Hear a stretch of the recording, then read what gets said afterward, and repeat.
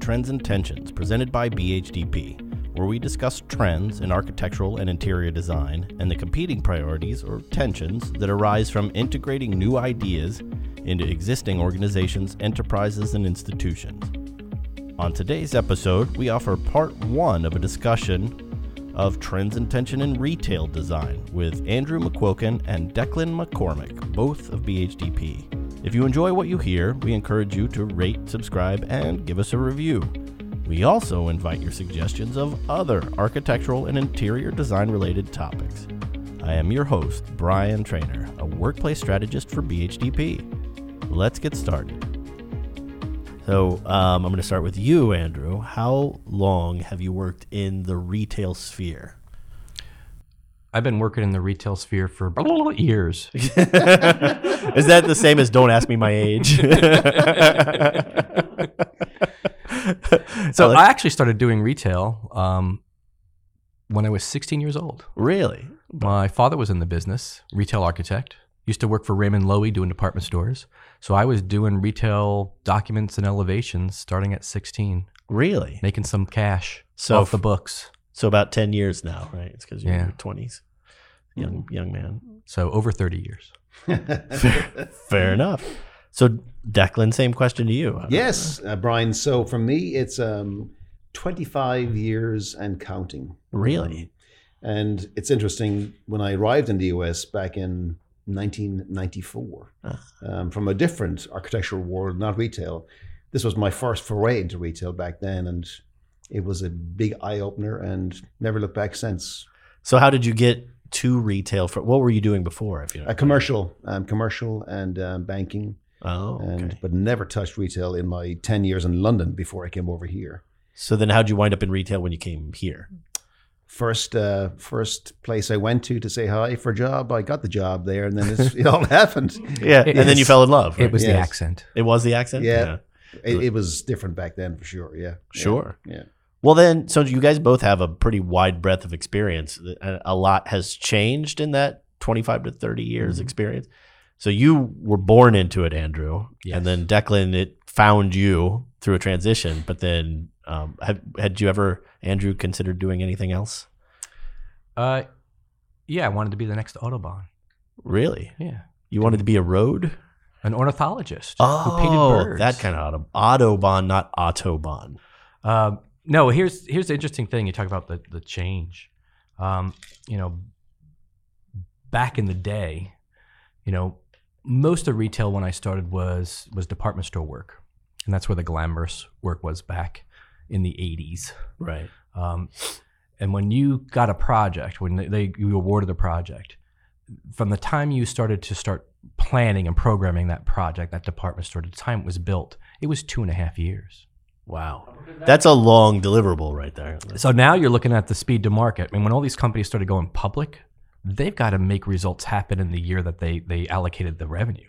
So we'll turn around and we'll get a project that's assigned to us, say, in February, and they want it open before Christmas. This happens on the renovation work. For a new ground up, they want it in 16 months. So speed to market has been, a driver for a lot of retail. And for a lot of retail design firms trying to, back in the 80s and 90s, if you could do it faster than everybody else, as they started to have those tensions, right, of what they're trying to deliver, you were the firm that was getting the work because you could design and be more creative in a shorter amount of time. Now that's already baked into the system. So what did that do? What was the impact on the creative process?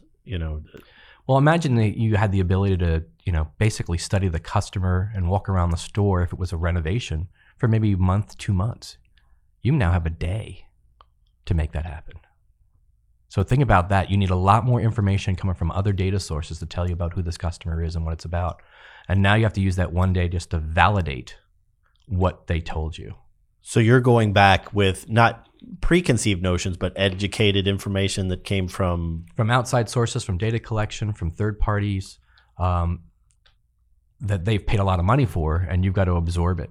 They're not doing a lot of the stuff internally that's coming from their own information or giving you the time to go discover it yourself.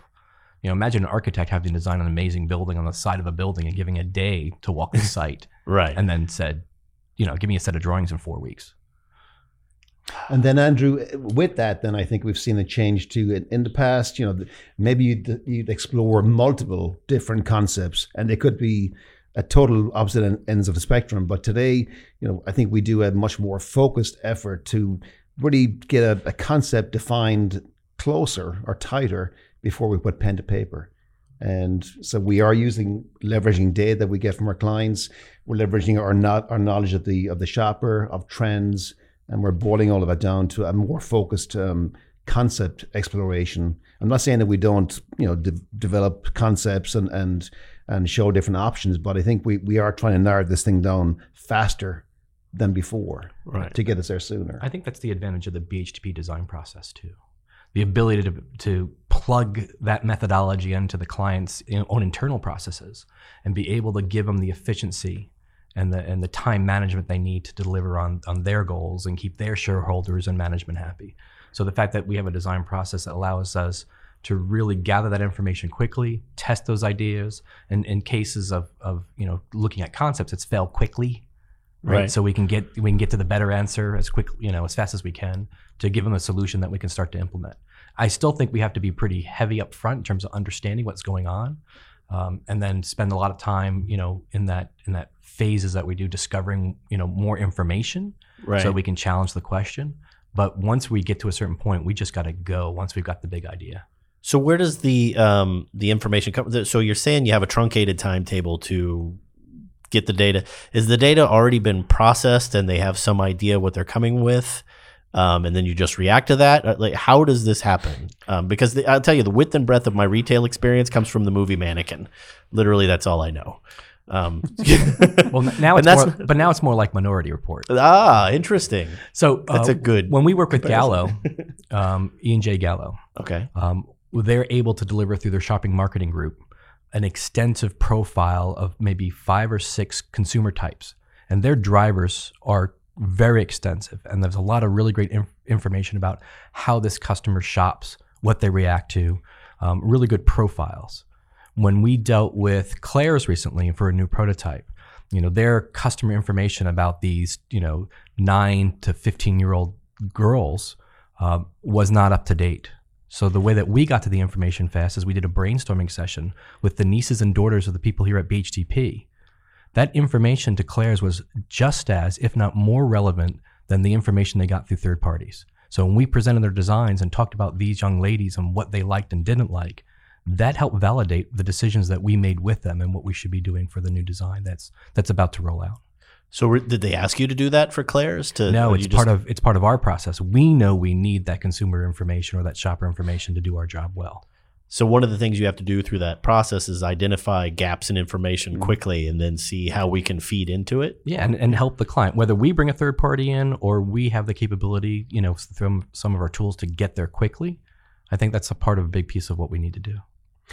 And to follow that, Andrew, I think, Brian, not every client has the same level of experience as each other. So, we engage with a new client, a new retail client, and the first thing we do is get behind the curtains and understand what information they have on their consumer, the shopper, on their staff, on their needs, on what their financial goals are, what their sales goals are, what their long-term plan is. So, we take all of that information and then we begin to really evaluate that and analyze that. And then, to your point, we do fish for the gaps.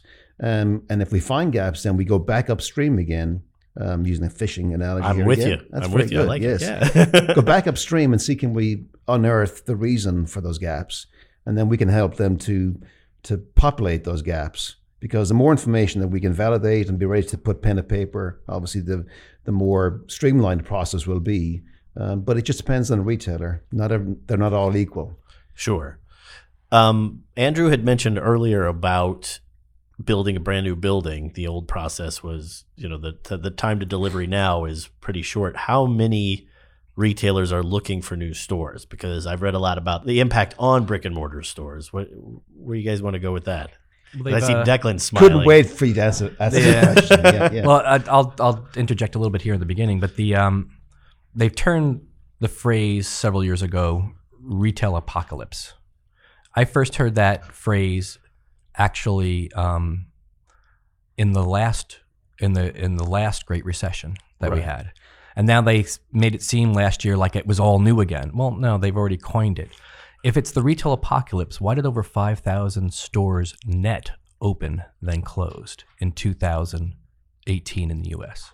And that's for store chains that are 50 or more. So there is no retail apocalypse. Stores are opening. They're just opening up in a different way, in a different format. Yes, there are a lot of stores closing, but there's 5,000 stores more opening. And then the other part of the puzzle, Brian, is that, like Andrew and I have seen 25 plus years of retail evolution here, and there definitely are generational. There are times when things have stopped and started, trends have started. We've seen a new generation of millennials that are changing the shopping environment completely.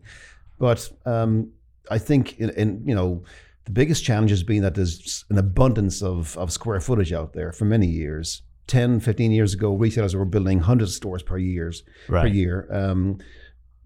Malls were being built in suburbia, left, right, and center. So I think we're feeling the pain of that oversaturation from 15 plus years back.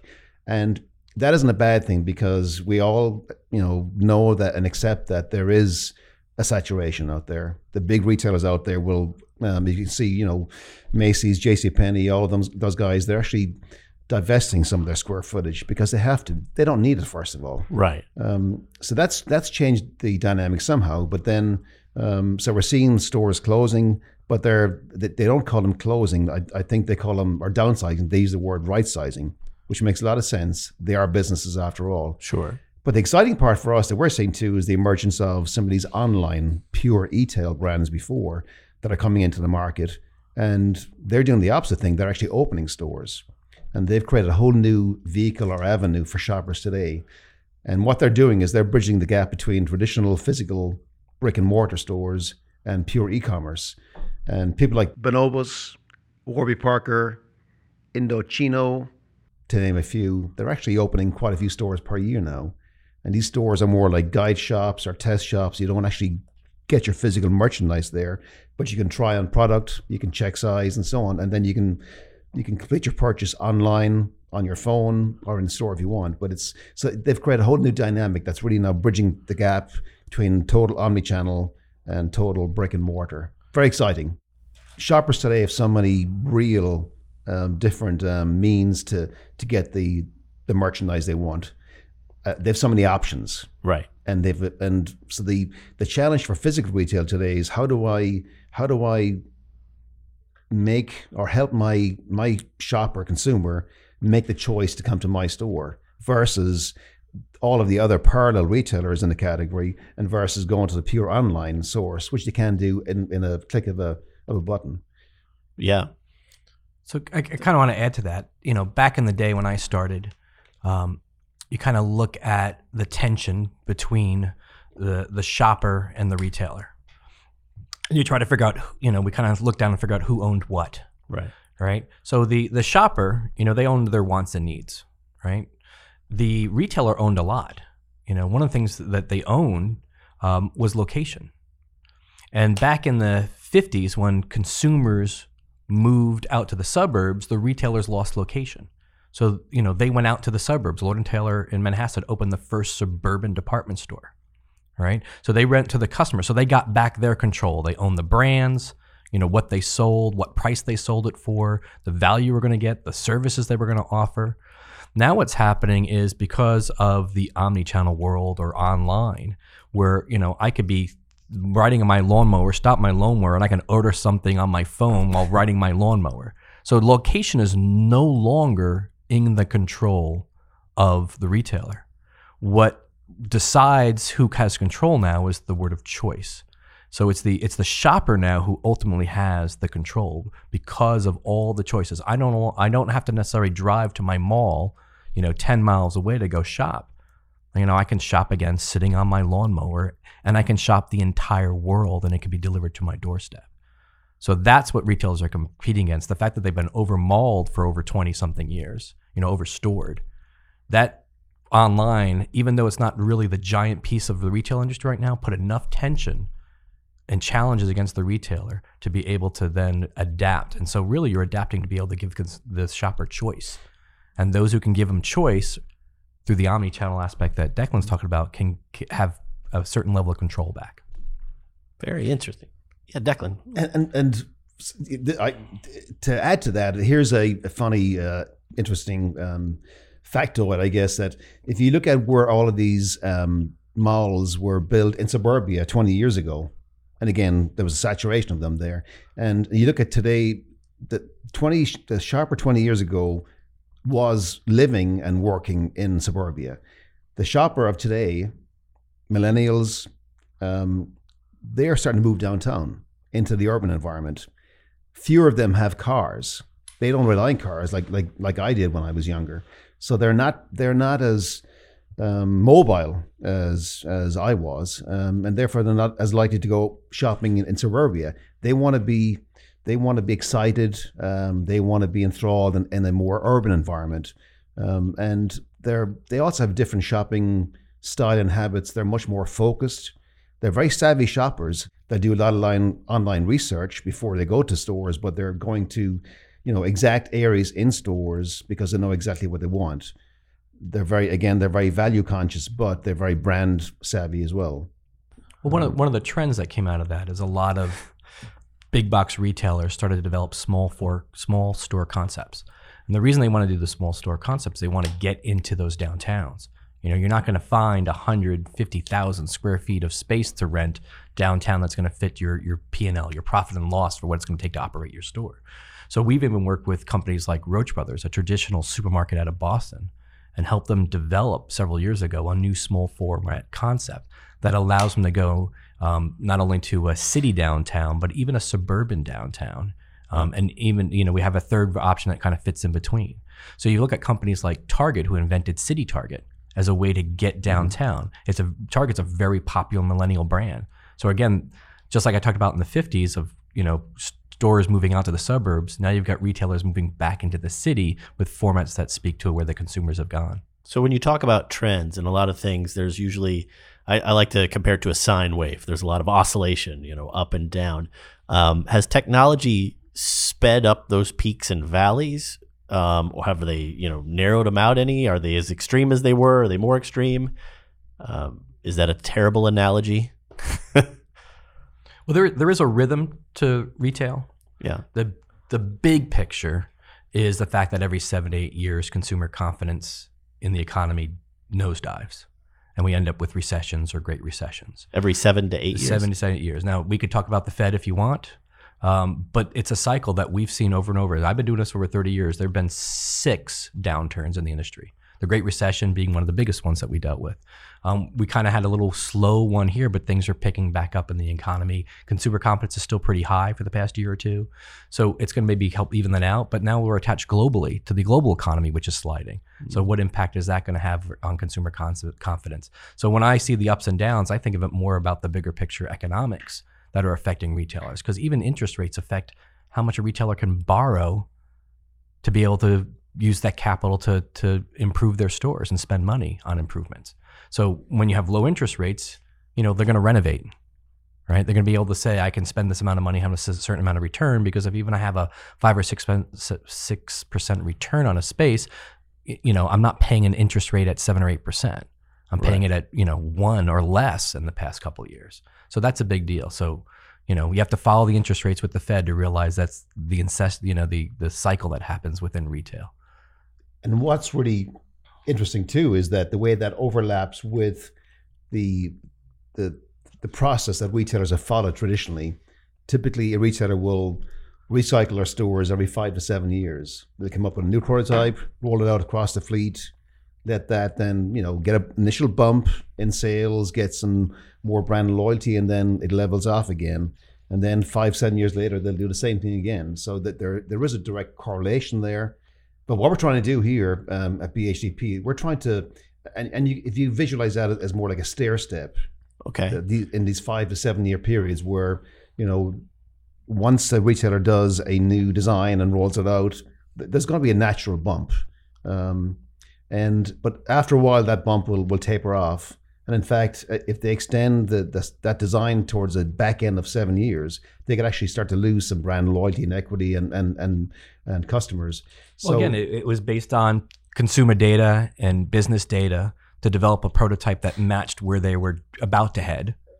And the longer you go, the more the consumer's going to change. Imagine how consumers and shoppers were 7 years ago. Right. Compared to now. If a store is designed to work for 5 to 7 years, once you get past that, the consumers significantly change. To your point about the rhythm, consumers are changing faster. And so you need to have more information quicker to stay up to speed. So, I mean, finish your whole thing about the stair step, though, what we're trying to get to. And to your point, 5 to 7 years in retail is like dog years. Things move quickly. And it isn't like any other industry out there. And it's, but yeah, it typically has been 5 to 7 years. And if you visualize a stair step, what we're trying to do is we're trying to avoid those sudden bumps and then stalls. We're trying to, if you can imagine that you join all these points together in more of a gentle curve than it is a stair step. And well, imagine if you can continually optimize the experience and the sales within a space. So that's kind of what we've been working towards from a strategy standpoint, is how do you help a retailer not just design a store and walk away, but stay fully engaged in a store that was either renovated or brand new, and continue to help them optimize, the experience for the shopper by providing more data and information to them and more insights about the planning design changes they could make. So, okay, I want to circle back to something because it made me think of that when you guys were talking. So experience is key, and I want to talk about customer or consumer experience. Mm-hmm. But one of the questions that I had in the back of my mind while you guys were talking, we started this chain of thought on brick and mortar stores, and there was some belief that with the coming of Amazon, it was going to destroy the brick and mortar sales thing. And then when Sears filed for Chapter 11, then they're like, this is the beginning of the end. You were talking about the retail apocalypse. But you're saying there's this opposite effect where people are just getting smaller and creating different, and then people from the internet are coming into and building stores. So how do you, as retail designers, react to that and create something that, because you can't make something enduring when it's constantly changing. What is that doing to what you're doing, and how do you react to it? There was a question in there somewhere. It's also it's evaluating the investment. So if you're going to invest in a space and you weren't going to change it for 7 to 10 years, you could build the Taj Mahal. Yeah. Right. It would pay for itself over time. You could depreciate the investment. Right. So there was a business case to made. Now that the consumer is moving so fast, we're trying to figure out ways through graphics and signage and paint and materials. They can't necessarily put in that full investment. So what are the things you can do, one, to refresh your current space, or create spaces that are actually, from a cost perspective, more efficient, but adapt and change so that every time the consumer comes back, there's a different experience. They can adapt to the occasion or the event or the season a lot more readily than being a static space. It sounds like theater where you're constantly striking and building new sets. Think of it as stage sets for merchandise. And the actor is the shopper. And the use of the term brick and mortar is in itself is so definitively long-term, mm-hmm. and that's permanent. We're trying to get away from that. We're trying to create an environment that is more adaptable and pliable. And we're not saying that we're going to, the four walls are not set, but ideally the store can respond to the changing shopper needs. And if we're tracking those changing shopper needs on a continual basis, not every 5 to 7 years, then that informs us how we can make some adjustments that could optimize the environment for the retailer and for the shopper too. Sure. So talk about customer experience then. What's the importance of refreshing? What's an example, I guess, would be a better question, because I'm starting to understand the importance of it. You want people to keep coming in because that justifies the existence of having that physical space, right? So you create something that draws people in, but... Well, so let's go back 50 years. Okay. All right. Hop in the Wayback Machine. Where you've got these flagship stores. Right. There wasn't necessarily a lot of suburbia happening 50 years ago. This flagship store represented who your brand was. Everybody, an employee who worked there sort of knew they represented the brand, but they didn't know what the word brand was, by the way. These are all buzzwords of today. Your show window was this magazine cover of represented who you were. And you could tell amazing stories that would draw people in to open up that cover and come into the store. So the show window was this place through the visual merchandising team that really got people excited. You know, the next issue came out. Every month there was a new show window. I mean, just think of the holiday windows that still happen on Fifth Avenue in Manhattan. In Manhattan, and people go out just to see that. But it was a way to introduce new products, new lines, new brands, new designers, to get people to say, "Oh, there's something new to go and see." And then when you got up to those floors within the store, there was the new stuff. It was readily and available. And what happens is the store manager was in tune with their customer, right? They walk the floor every day. They knew maybe what was hot based on the questions that the consumers were asking about what's new, what's next, or where do I find this? Are you going to order this? Or is this going to come in? And what's happened in the past 50 years is by going public with a lot of these companies, a lot of these private retailers, the store managers no longer really were the pulse of the company. Everything became centralized. So the store managers now in a lot of these stores that we've worked on, they're operators. They're not in tune with the customer. I don't even know if they really walk the floors anymore, right? Walk to the floor, ask for the store manager. They're in some back room, right? Working an Excel sheet, right? So because they've centralized everything, you're basically, hungry for information about the consumer and what they want. So that's why all these third parties come in. That's why they put beacons in store to path of travel, because there's nobody there feeding information back up to the central to be able to push back to the stores. So we think we've actually got a way now to solve that, to help the retailer by giving them information that we can process, just like the store manager did, and maybe even give it to the store manager that allows them to realize where to keep adapting and adjusting the store to stay current, to keep the experience up. I think there's also a big piece of surprise and delight. You don't want to be always predictable. If you're static, you're boring.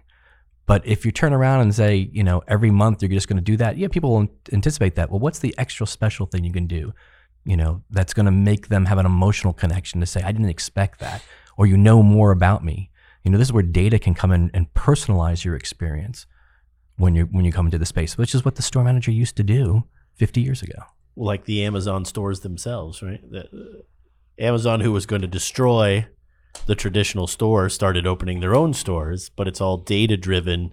So the Amazon Go concept is all about, it integrates a lot of technology in their stores, cameras, sensors, and so on. And really, it's more transactional. It's tracking the physical transaction that happens when the customer lifts the product from the shelf or puts it back down again, and then they fill up their cart or their bag, and then they literally walk out of the store without having to go through the checkout system. It's all done. It's based on the app on their phone. Oh, and it's very, very clever. And I think, to go back to the Amazon conversation, I think that Amazon certainly has changed the retail world, and but I think it's probably woken up a lot of retailers as well, a lot of brands, and it's made them to really act faster than they probably would have to a changing environment.